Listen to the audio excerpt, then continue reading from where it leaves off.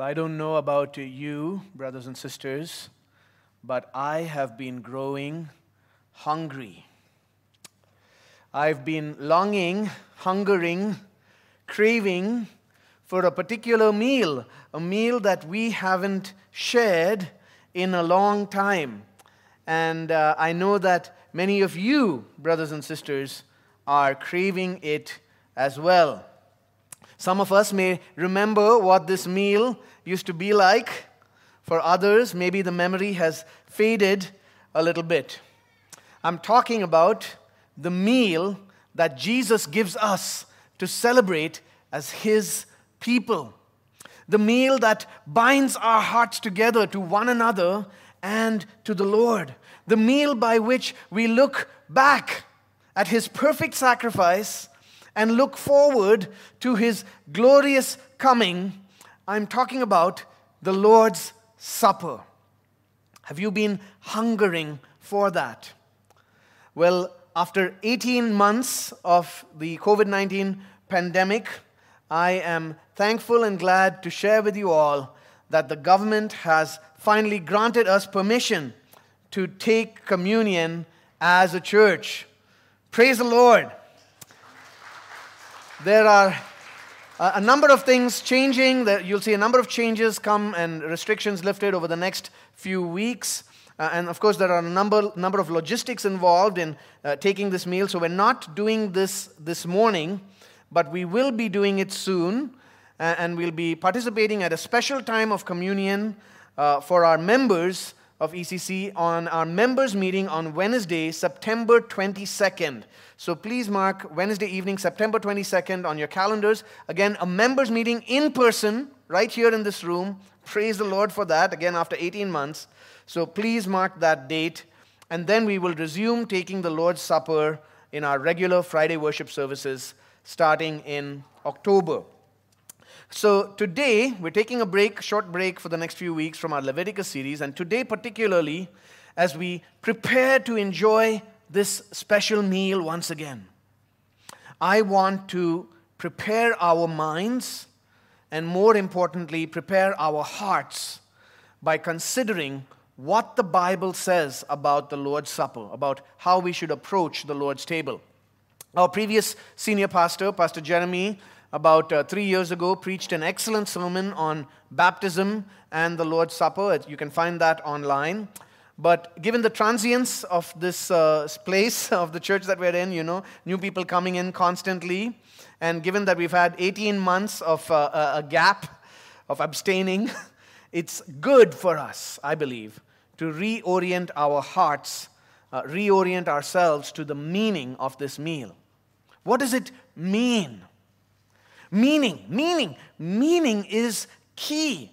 You see, it's very common for Christians, even sincere, Bible-believing, Jesus-loving Christians, to come to the Lord's Supper not really thinking about what we're doing.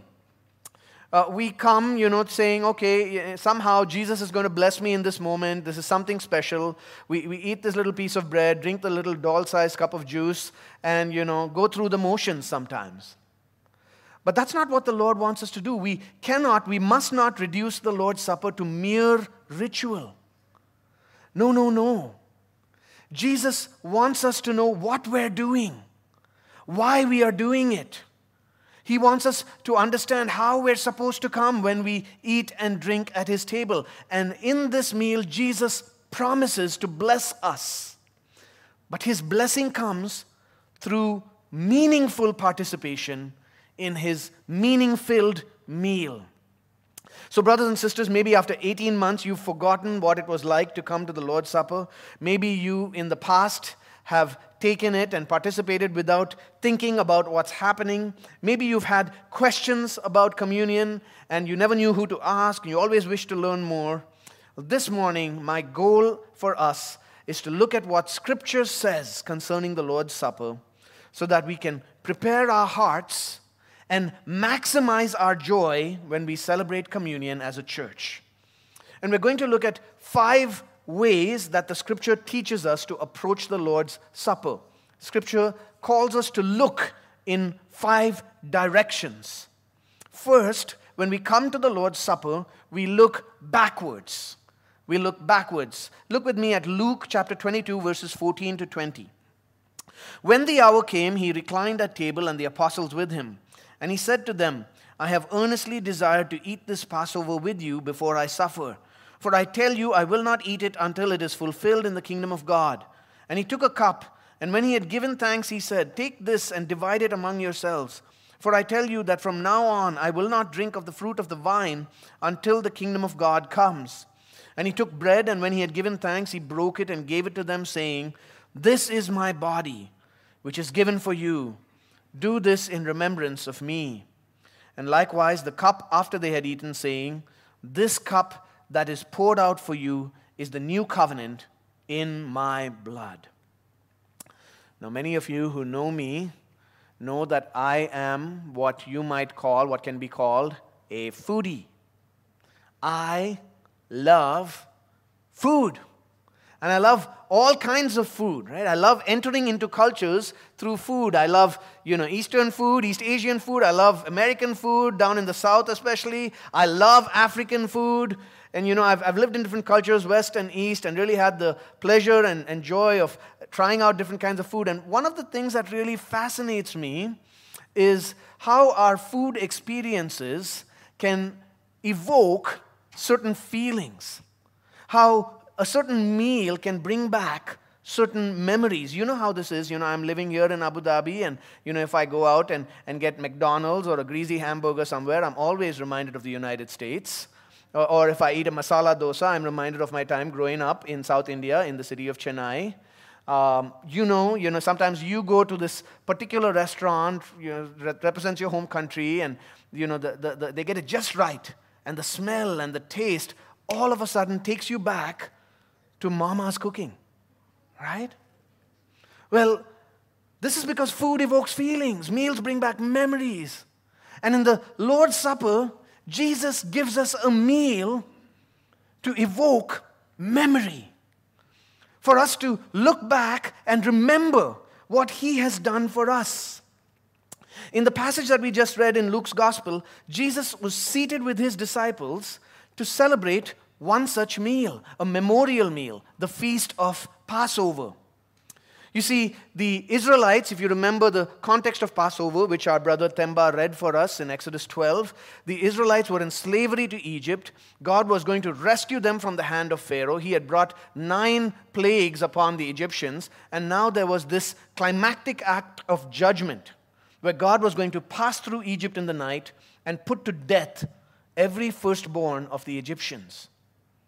But for the Israelites, they were commanded to sacrifice a lamb and to apply its blood on the entrances to their homes. And the Lord, when He passed through Egypt, would spare their firstborn.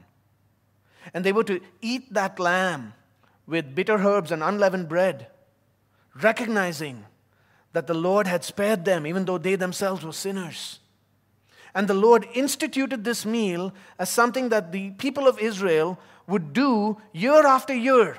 For generations, they would celebrate this feast as a memorial to look back at how God rescued them from Egypt. God Himself instituted to remind Israel that He spared them, not because they were without sin, not because they were any different from the Egyptians, but because of His mercy and the blood of the Lamb. And they ate the Passover every year to remember that. So now we come back to the upper room where Jesus and His disciples are eating the Passover. Jesus is going to eat this one last time. And as they remember God's act of salvation in the past, as they look back, Jesus gives them a new meal to remember. Because the next day, our Lord Jesus Christ, the Son of God, would be crucified. He would pour out His blood, dying on the cross, under the judgment of God, bearing the penalty of sin, so that those who repent of sin and believe in Him would receive forgiveness of sins and eternal life. You see, just like the Passover meal reminded Israel of God's rescue of them from Egypt, the Lord gives us the Lord's Supper to remind us, to remind His people of how He's rescued us. But the Lord's Supper commemorates a far greater salvation. You see, the rescue from Egypt and the Passover were just a shadow, just a preview. God rescued his people from slavery to Pharaoh, but in Christ, God rescues us from slavery to sin. And so Jesus uses the occasion of the Passover meal to give his disciples a better meal that points to a better Passover.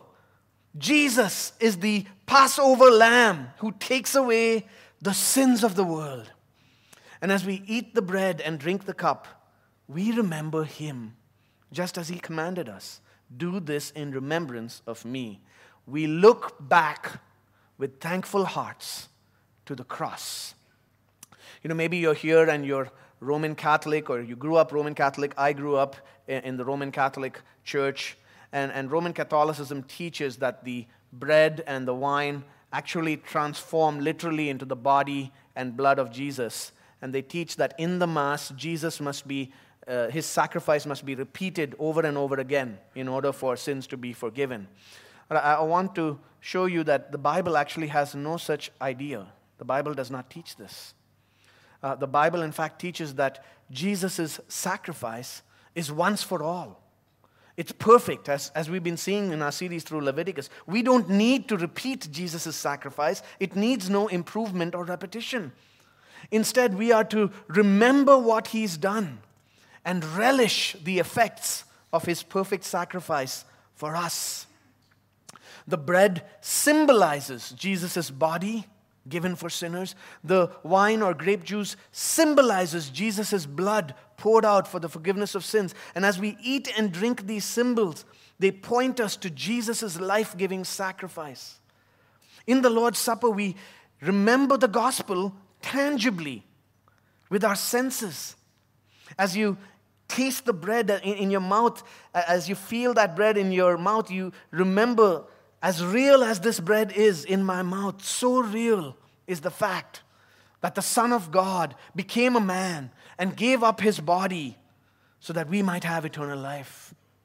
As you taste the sweetness of the wine or the grape juice, we remember the sweetness of having our sins forgiven because Jesus poured out his blood for us. And as we remember, as we look back at what he has done, we are reminded of who we have become. Remember, you, brother or sister in Christ, you were an enemy of God, but now you've been adopted into his family. You stood condemned in your sin, but now you're counted righteous before God. You were a slave to sin, but now you've been set free to serve the living God. You were dead in your trespasses and sins, but now you've been raised to newness of life in Christ. You were headed for eternal judgment in hell, but now you've been made a citizen of the kingdom of heaven. And all of this because of Jesus. And if you're here this morning, dear non-Christian friend, and you haven't placed your trust in Jesus and his perfect sacrifice, I want to call you to turn away from your sin and to trust in the Savior, to come to Jesus today and receive life and forgiveness of sins from him. And so at the Lord's Supper, we look back with thankful hearts at the cross. Thankfulness is how we come. By the way, this is why the Lord's Supper is often called the Eucharist, because Eucharist comes from a word which means thanksgiving. We look back with thankful hearts at the cross of our Lord Jesus Christ. But when we come to the Lord's table, we don't just remember what Jesus has done for us individually. No, we are coming and remembering together. This is an act of remembering together. Now, our dear Pastor Wiley has shared with me that he is approaching a very important date in his life. He's going to be celebrating his 20th wedding anniversary soon. And I can guarantee you that on that day, you're not going to find Wiley going out to a restaurant all by himself, looking at pictures of his wedding on his iPhone, and eating a meal by himself and saying, oh, I remember that precious day when I got married. No. This is not something he does on his own.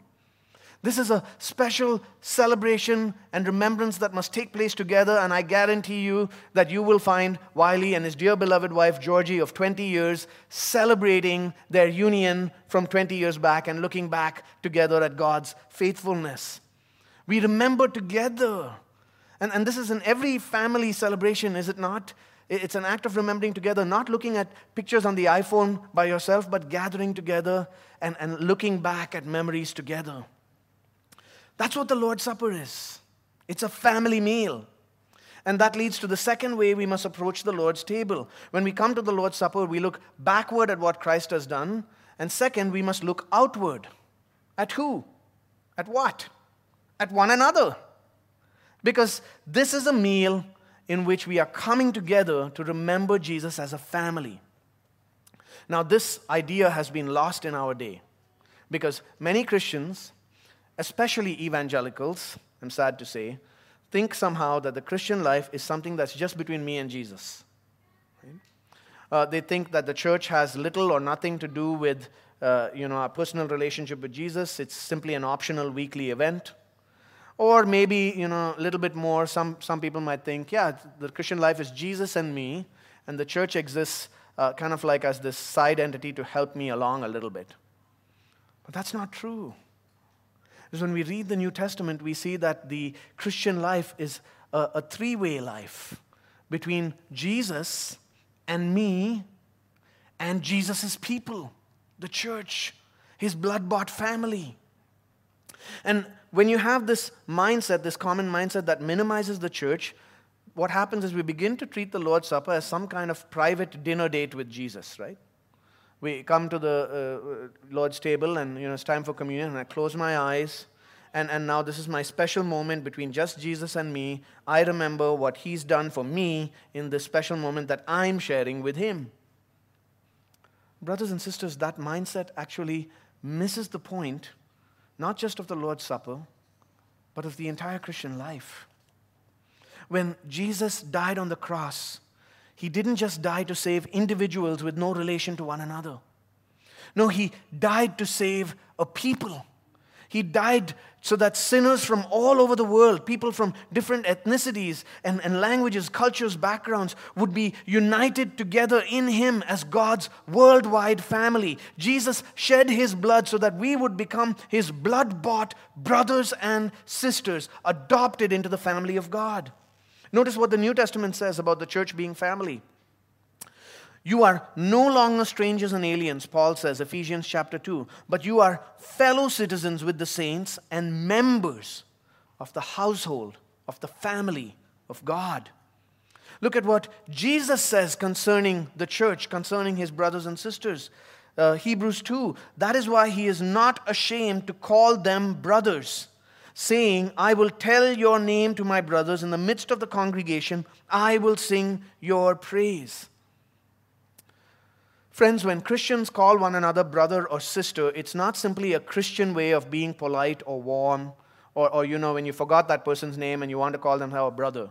That's not what it is. No, brother or sister, we're using a precious title that reflects a spiritual reality, that we truly are brothers and sisters, that we've been made brothers and sisters by the blood of Christ. He has saved us from the world and brought us into his family. And so if you've trusted in Jesus and committed your life to him, if you name him as your Savior and Lord, may I appeal to you, may I suggest to you that you ought to commit yourself to other Christians through covenant membership in a local church. It's in the church that we together learn to live as disciples of Jesus. Friends, life together with other Christians is not just optional or bonus. Life together in committed relationships in the local church is not an optional thing according to the New Testament. No, it's basic obedience, and it's for your good.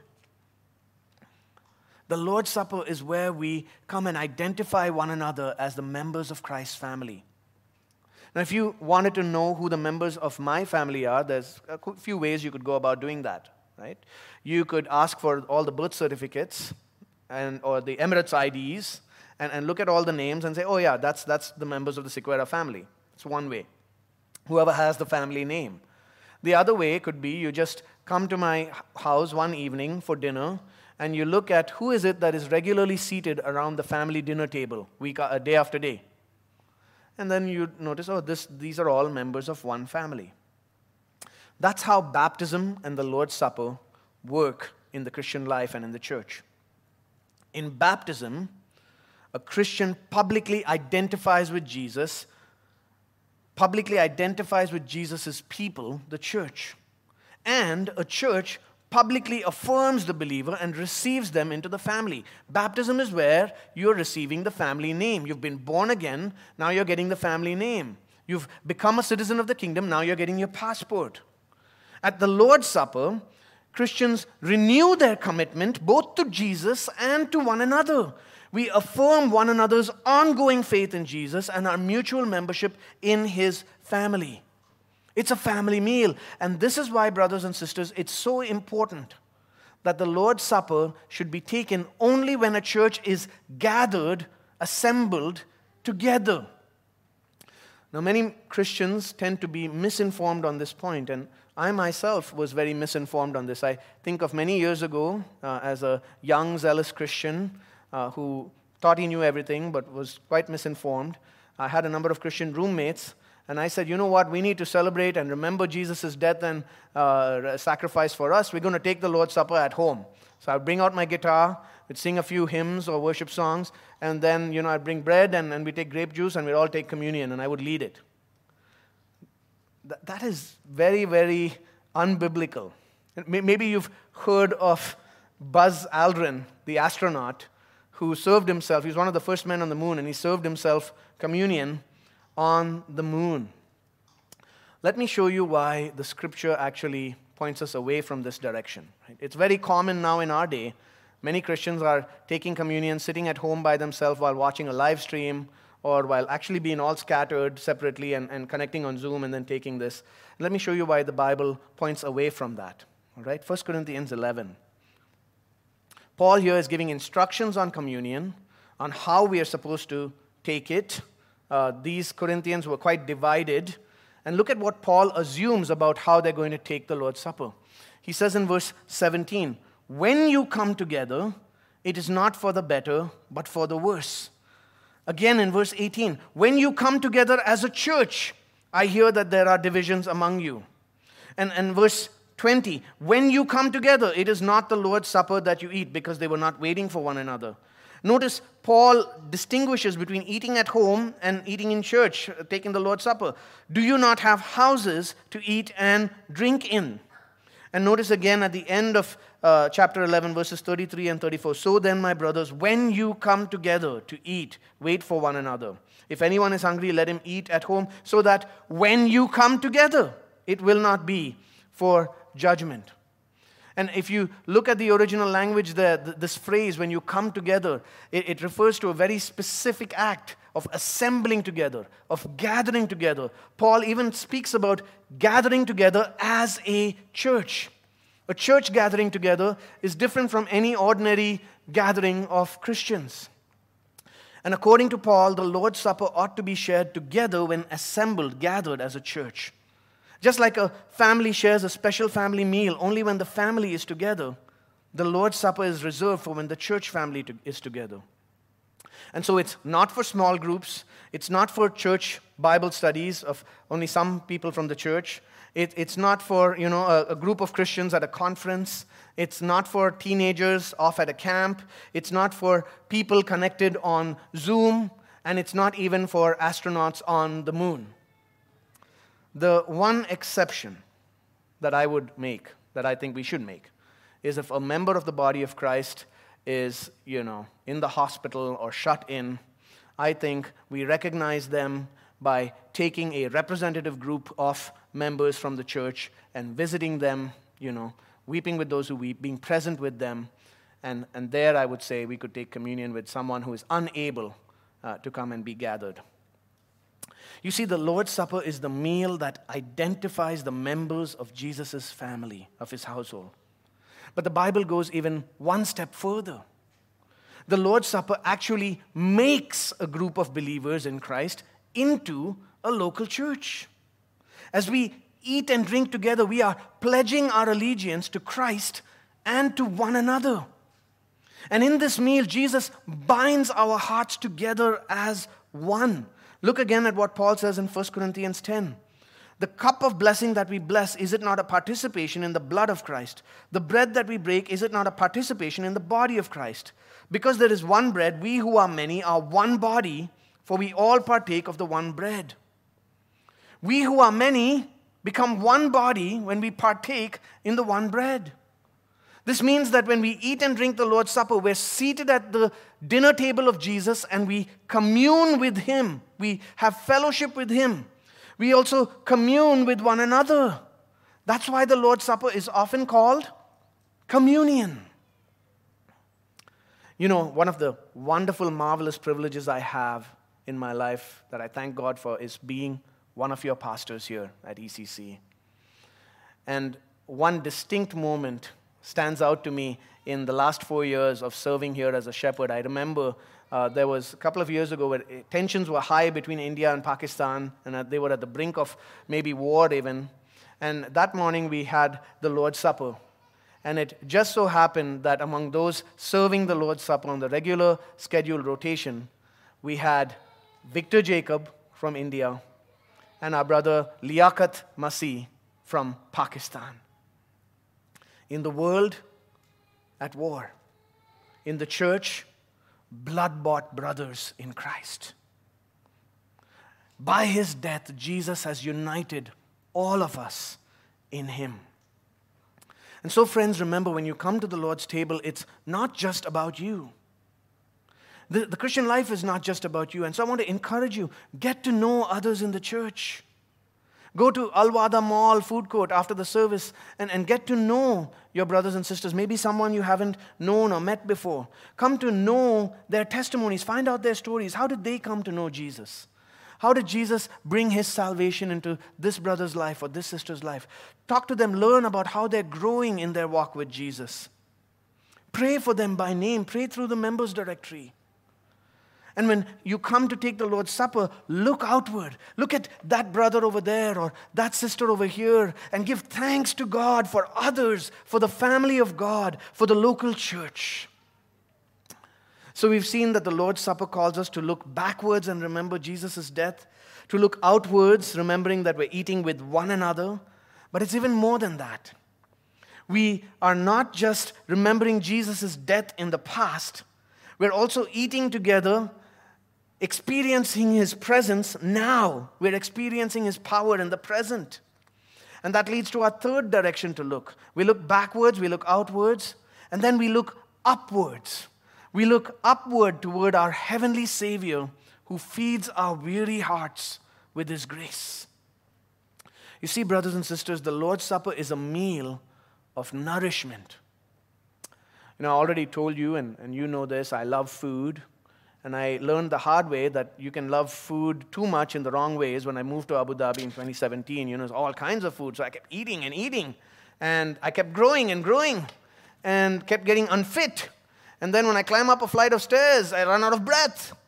And then under challenge from my dear fellow pastors, I decided to, alter my lifestyle a little bit. Let's, start exercising. So I brought an exercise routine into my life. And very quickly I learned that eating whatever you want and trying to do very strenuous, very intense exercise, these don't go together. Right? So I learned the common nutritional mantra, maybe you've heard this, food is fuel, and what you eat will fuel what you want to do. Right? If you want to do something strenuous like CrossFit, you need to eat something that fuels that strenuous activity. If you've walked with Jesus for any amount of time in this hard and stormy world, you know that the Christian life is far more strenuous and demanding than any physical exercise routine. Thankfully, Jesus fuels us with nutritious food, with the food of His Word, with the food of His supper. The Lord's Supper nourishes us, strengthens our hearts, strengthens our faith as we walk with Jesus in the wilderness of this world. How does the Lord's Supper nourish our hearts? I want to show you Jeremiah chapter 31. Look at what the Lord says here. He says, "This is the covenant I will make with the house of Israel after those days, declares the Lord. I will put my law within them. I will write it on their hearts. I will be their God, and they shall be my people. And no longer shall each one teach his neighbor and each his brother, saying, 'Know the Lord,' for they shall all know me, from the least of them to the greatest, declares the Lord. For I will forgive their iniquity, and I will remember their sin no more." There the Lord is promising a new covenant with his people. Not just the house of Israel, but the new Israel of people from many tribes and tongues and nations in Christ. And this new covenant, he says, will have the forgiveness, free and complete forgiveness of sins. It will have intimate knowledge of God and the power to obey him because his law is on the hearts. When we come to the New Testament, we see that Jesus established this new covenant by his death on the cross. This is why at the Lord's Supper he says, "This cup that is poured out for you is the new covenant in my blood." Through Jesus, we become beneficiaries of all God's new covenant promises. So you're wondering, what is a covenant? And this is a very important biblical term. A covenant is a committed relationship marked by loyal love and built on binding promises. A committed relationship marked by loyal love and built on binding promises. And throughout the Bible, God always relates to his people through covenant relationships. And every covenant is usually accompanied by a covenant sign. That's a reminder of the covenant promises. So you think about God's covenant after the flood with Noah, when he promised not to ever destroy the earth in a flood again, he gives them the sign of the rainbow. In his covenant with Abraham to bless all nations through Abraham's offspring, God gives the sign of circumcision. In his covenant with Israel, Passover is one of the covenant signs. Even in the human realm, we have this, right? You get married. Marriage is a covenant relationship as husband and wives pledge themselves to one another. You have the covenant sign of wedding rings or something else, depending on what culture you're from. Well, God has given us baptism and the Lord's Supper as covenant signs in the new covenant to remind us of his faithfulness to his promises. And by visually pointing us to God's faithfulness, the Lord's Supper nourishes our faith and feeds our souls. In the Lord's Supper, Jesus is there, sitting with you spiritually and saying to you, you are forgiven. You can draw near. You have the power to obey God's word. By his grace, God imparts his grace to us when we come to this meal in faith. We come to this meal believing, and we are given strength to keep on believing, to keep on growing, to keep on obeying and walking as disciples of Jesus. And I want to clarify, this is not, some kind of magic, okay? So we ought not to come to communion, to the Lord's Supper in a superstitious fashion, thinking that, by this ritual, automatically something magical will happen and I'll be blessed. Or, sometimes people might have this notion, especially in prosperity gospel circles, there's this idea that when you take communion, somehow the bread and the cup will magically bring healing in your body. There's no biblical support for those ideas. No, we are strengthened spiritually by faith, by understanding and believing, because we encounter Jesus spiritually and meet with him. And that's why it's so important that when we come to the Lord's Supper, we don't come casually, but that we come with proper self-examination in a worthy manner, with recognition for how God wants us to participate. That leads to our fourth direction to look. We look backwards at the cross, we look outward at one another, we look upward at our Lord Jesus Christ, and we look inward. We must look inward and examine ourselves, because this is a meal for reflection. A few years ago when I first came to Abu Dhabi, Pastor Jeremy and I and a number of all of us, other pastors in the city, were invited to the majlis of the Minister of Tolerance at that time, Sheikh Nahyan. And before we went there, we were invited for a meal. Before we went, we had to submit Emirates IDs, passports. When we got there, there was a lot of security check. When we went in, there was a particular protocol and decorum that we had to follow. It was a meal with royalty. It's a serious thing. Brothers and sisters, when we take the Lord's Supper, we need to recognize we're dining with royalty. We need to remember we're seated at the table of the King of Kings, the Lord of Lords, the Sheikh of Sheikhs, King Jesus himself. And like any meal with royalty, there are requirements and restrictions. Look with me at 1 Corinthians chapter 11. Whoever therefore eats the bread or drinks the cup of the Lord in an unworthy manner will be guilty concerning the body and blood of the Lord.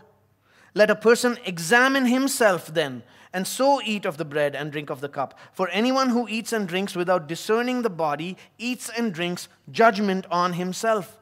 That is why many of you are weak and ill, and some have died. But if we judged ourselves truly, we would not be judged. But when we are judged by the Lord, we are disciplined, so that we may not be condemned along with the world.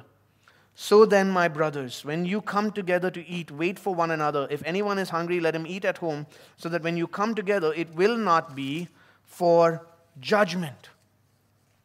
Those are serious words. This isn't any ordinary meal. This is a family meal at the table of King Jesus. You see, in Corinth, these believers were disregarding one another. There was church division and disunity. The rich people were coming early, and the Lord's Supper was celebrated in the context of a meal. They were eating all the food, drinking all the wine, even getting drunk, and not caring for the poorer people who were showing up later. With this kind of disunity, God judged them and disciplined them so that many of them fell sick and some even died. That's how seriously Jesus takes this meal.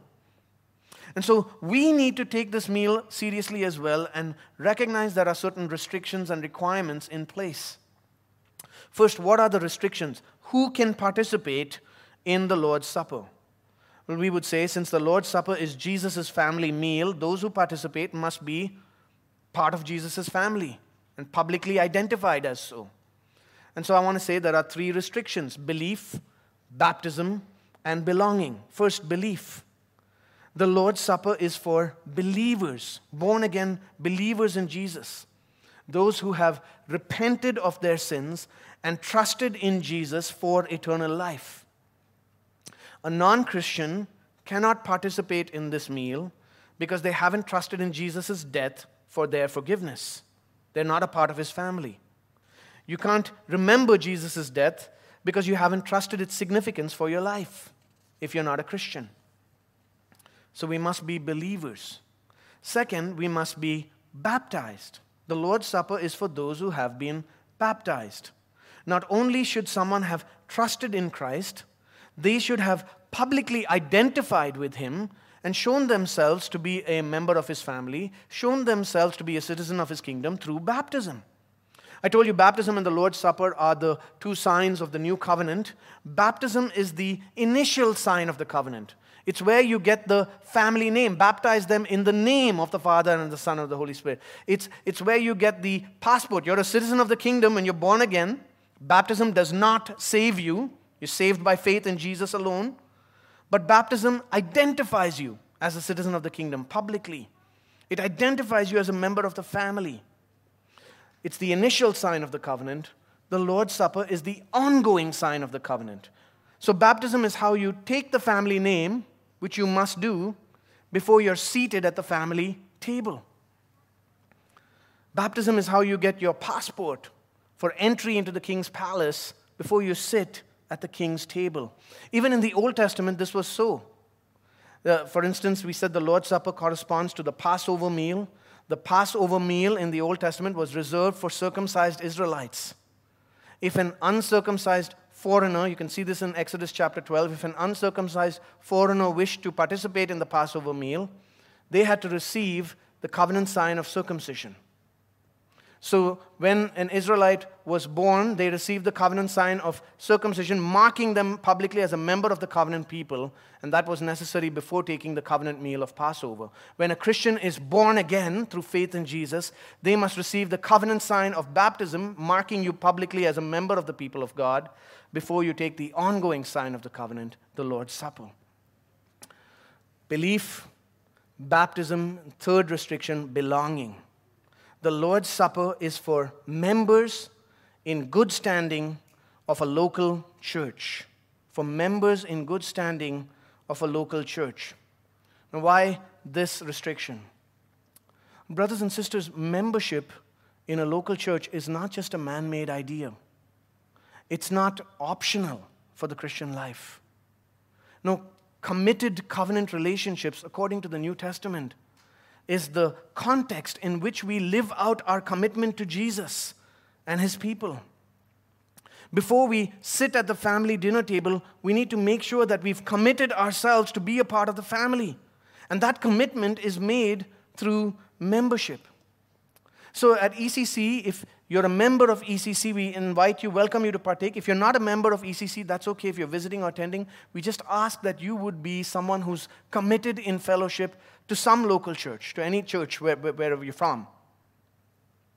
It's very important for us to discern the body of Christ, to recognize the people of God. Paul says this in 1 Corinthians chapter 11, verse 29. Anyone who eats and drinks without discerning the body eats and drinks judgment on himself. And in the context there, the body he's referring to is the local church, the body of Christ. These people were not discerning the importance of unity with their fellow believers. Membership and the Lord's Supper is how we identify who belongs to the family and who doesn't. This is why the Lord gives us church discipline as an action by which someone who is claiming to be a follower of Jesus, but their life doesn't reveal that. Their life shows something different. Their life shows unrepentant sin. Their lifestyle is inconsistent with what they say about their faith. This is why we act church discipline to remove them from membership. And this action has often been called excommunication, which means excommunion, which means they are prevented from taking the Lord's Supper because now they're no longer a member in good standing. So someone under church discipline who's been excommunicated cannot take this meal. So those are the restrictions on who can participate. God's word doesn't stop there. It also places requirements on those of us who do participate. And to understand these requirements, again, we need to consider what Paul says here in 1 Corinthians 11. He says a person must examine himself, that we must judge ourselves truly, that we must discern the body. Verse 29. Again, the context in Corinth is that these people were coming to the Lord's Supper without concern for unity with their fellow church members. When we come to the Lord's Supper, we must come in unity with our brothers and sisters in Christ. We must examine ourselves to ensure that we're not living in bitterness or in broken relationships with someone, and that we're not walking in any unrepentant sin. Now, some people sometimes, this self-examination can be taken too far, right? And that's common. Sometimes people say, am I worthy? Am I worthy? You look in yourself and like, I don't know, maybe there's something. And, you can't take that too far. The truth is, we're all unworthy, sinners, in need of grace. But self-examination, when done in light of the gospel, is a good thing. Our lives are often busy and noisy. The Lord's Supper gives us the opportunity to slow down, reflect, consider our hearts. Each time we come to the table, we're given the opportunity to revive our faith in Jesus, to resolve to walk in repentance and holiness and love, to go and reconcile relationships that have been broken in the body of Christ. And so when you come, brothers and sisters, ask yourself, am I trusting in Jesus and His perfect sacrifice alone? Are there sins that I need to confess and repent of today? Am I living in unity with my brothers and sisters in Christ? I've seen cases as a pastor where people will come to the church and, they have a broken relationship and not reconcile. One person will sit here, the other one will sit far away over there. They won't talk to each other. When going out, it's kind of like, I don't see them. And then they take the Lord's Supper. Friends, this is wrong. And we should use the opportunity to say, maybe before I participate today, I need to go across the room to that person and give them a side hug. and say, I forgive you, or even ask for their forgiveness. That we come to the Lord's Supper in peace and in unity. Because you see, the unity that we share with one another and with Jesus at the Lord's Supper is a unity that will last forever. And that leads to our final direction that we must look. We look backwards at the cross. We look outward at one another. We look upward at our heavenly Savior. We look inward at our own hearts. And when we come to the Lord's Supper, we look forward. We look forward because the Lord's Supper is a meal of anticipation. You know, I told you I love food. What I also love to do is I love to cook. And it's one of the ways I de-stress. I haven't been doing it lately, but, you know, this is the way I get in the kitchen, and it's a long, elaborate process, and cook some curry, you know, chicken or beef or whatever it is. It's all good, and everybody loves what I cook, and I'm getting de-stressed while Nishika's getting stressed. You know, and some of you are maybe have been beneficiaries of Aubrey's famous curries. And maybe you've come to the Sequoia home. I know some of you have. And, you know, when you came over, you know, the food wasn't ready. And then you were made to wait 40 minutes. And you know, and I'm like, it's part of me making you grow in anticipation, right? Grow in a longing. Come on. You need to get excited about this. And then what I'll do is, you know, I take a spoon here and bring a little bit curry. And it's like, yeah, you try some. You know, taste that. How does it taste? And it's like, oh, it's great. And then here, a piece of chicken there. Taste that. How does it taste? Oh, it's great. And then you can't wait. And then when the anticipation is built up enough, the meal is served. And everyone says, hallelujah. 1 Corinthians 11. For as often as you eat this bread and drink the cup, you proclaim the Lord's death until He comes. Jesus Himself says, Matthew 26:29, I tell you, I will not drink again of this fruit of the vine until that day when I drink it new with you in my Father's kingdom. Brothers and sisters, Jesus' perfect kingdom is coming. It's coming. That day is coming when there'll be no more death and no more sickness, no more COVID-19, no more fears, no more tears. And the goal of creation, the goal of all of life will be fulfilled when we share fellowship, communion, face to face with God Himself. And even now, our lives ought to be filled with longing, with anticipation, with hunger, with hope for that day. And the Lord's Supper is a preview. This little meal of bread and grape juice is a foretaste. It's a lick of the spoon of that greater meal to come when all God's promises will be perfectly fulfilled. Listen to these words, Revelation 19. I heard what seemed to be the voice of a great multitude. That's us. Like the roar of many waters and like the sound of mighty peals of thunder, crying out, Hallelujah! For the Lord our God, the Almighty reigns. Let us rejoice and exult and give Him the glory, for the marriage of the Lamb has come, and His bride has made herself ready. It was granted her to clothe herself with fine linen, bright and pure, for the fine linen is the righteous deeds of the saints. And the angel said to me, Write this, Blessed are those who are invited to the marriage supper of the Lamb. And he said to me, These are the true words of God. Brothers and sisters, all in Christ, we have an invitation to this great banquet, to the marriage supper of the Lamb, not as guests, but we as the bride of Christ ourselves. And the Lord's Supper is a lick of the spoon of that marriage supper. Let's pray. Father, we thank You for Jesus' perfect sacrifice, and we pray that as we begin to take the Lord's Supper once again, You would prepare our hearts with longing for that day. You would unite our hearts with one another and grow our hope in the day when we'll be united with You forever. In Jesus' name, amen.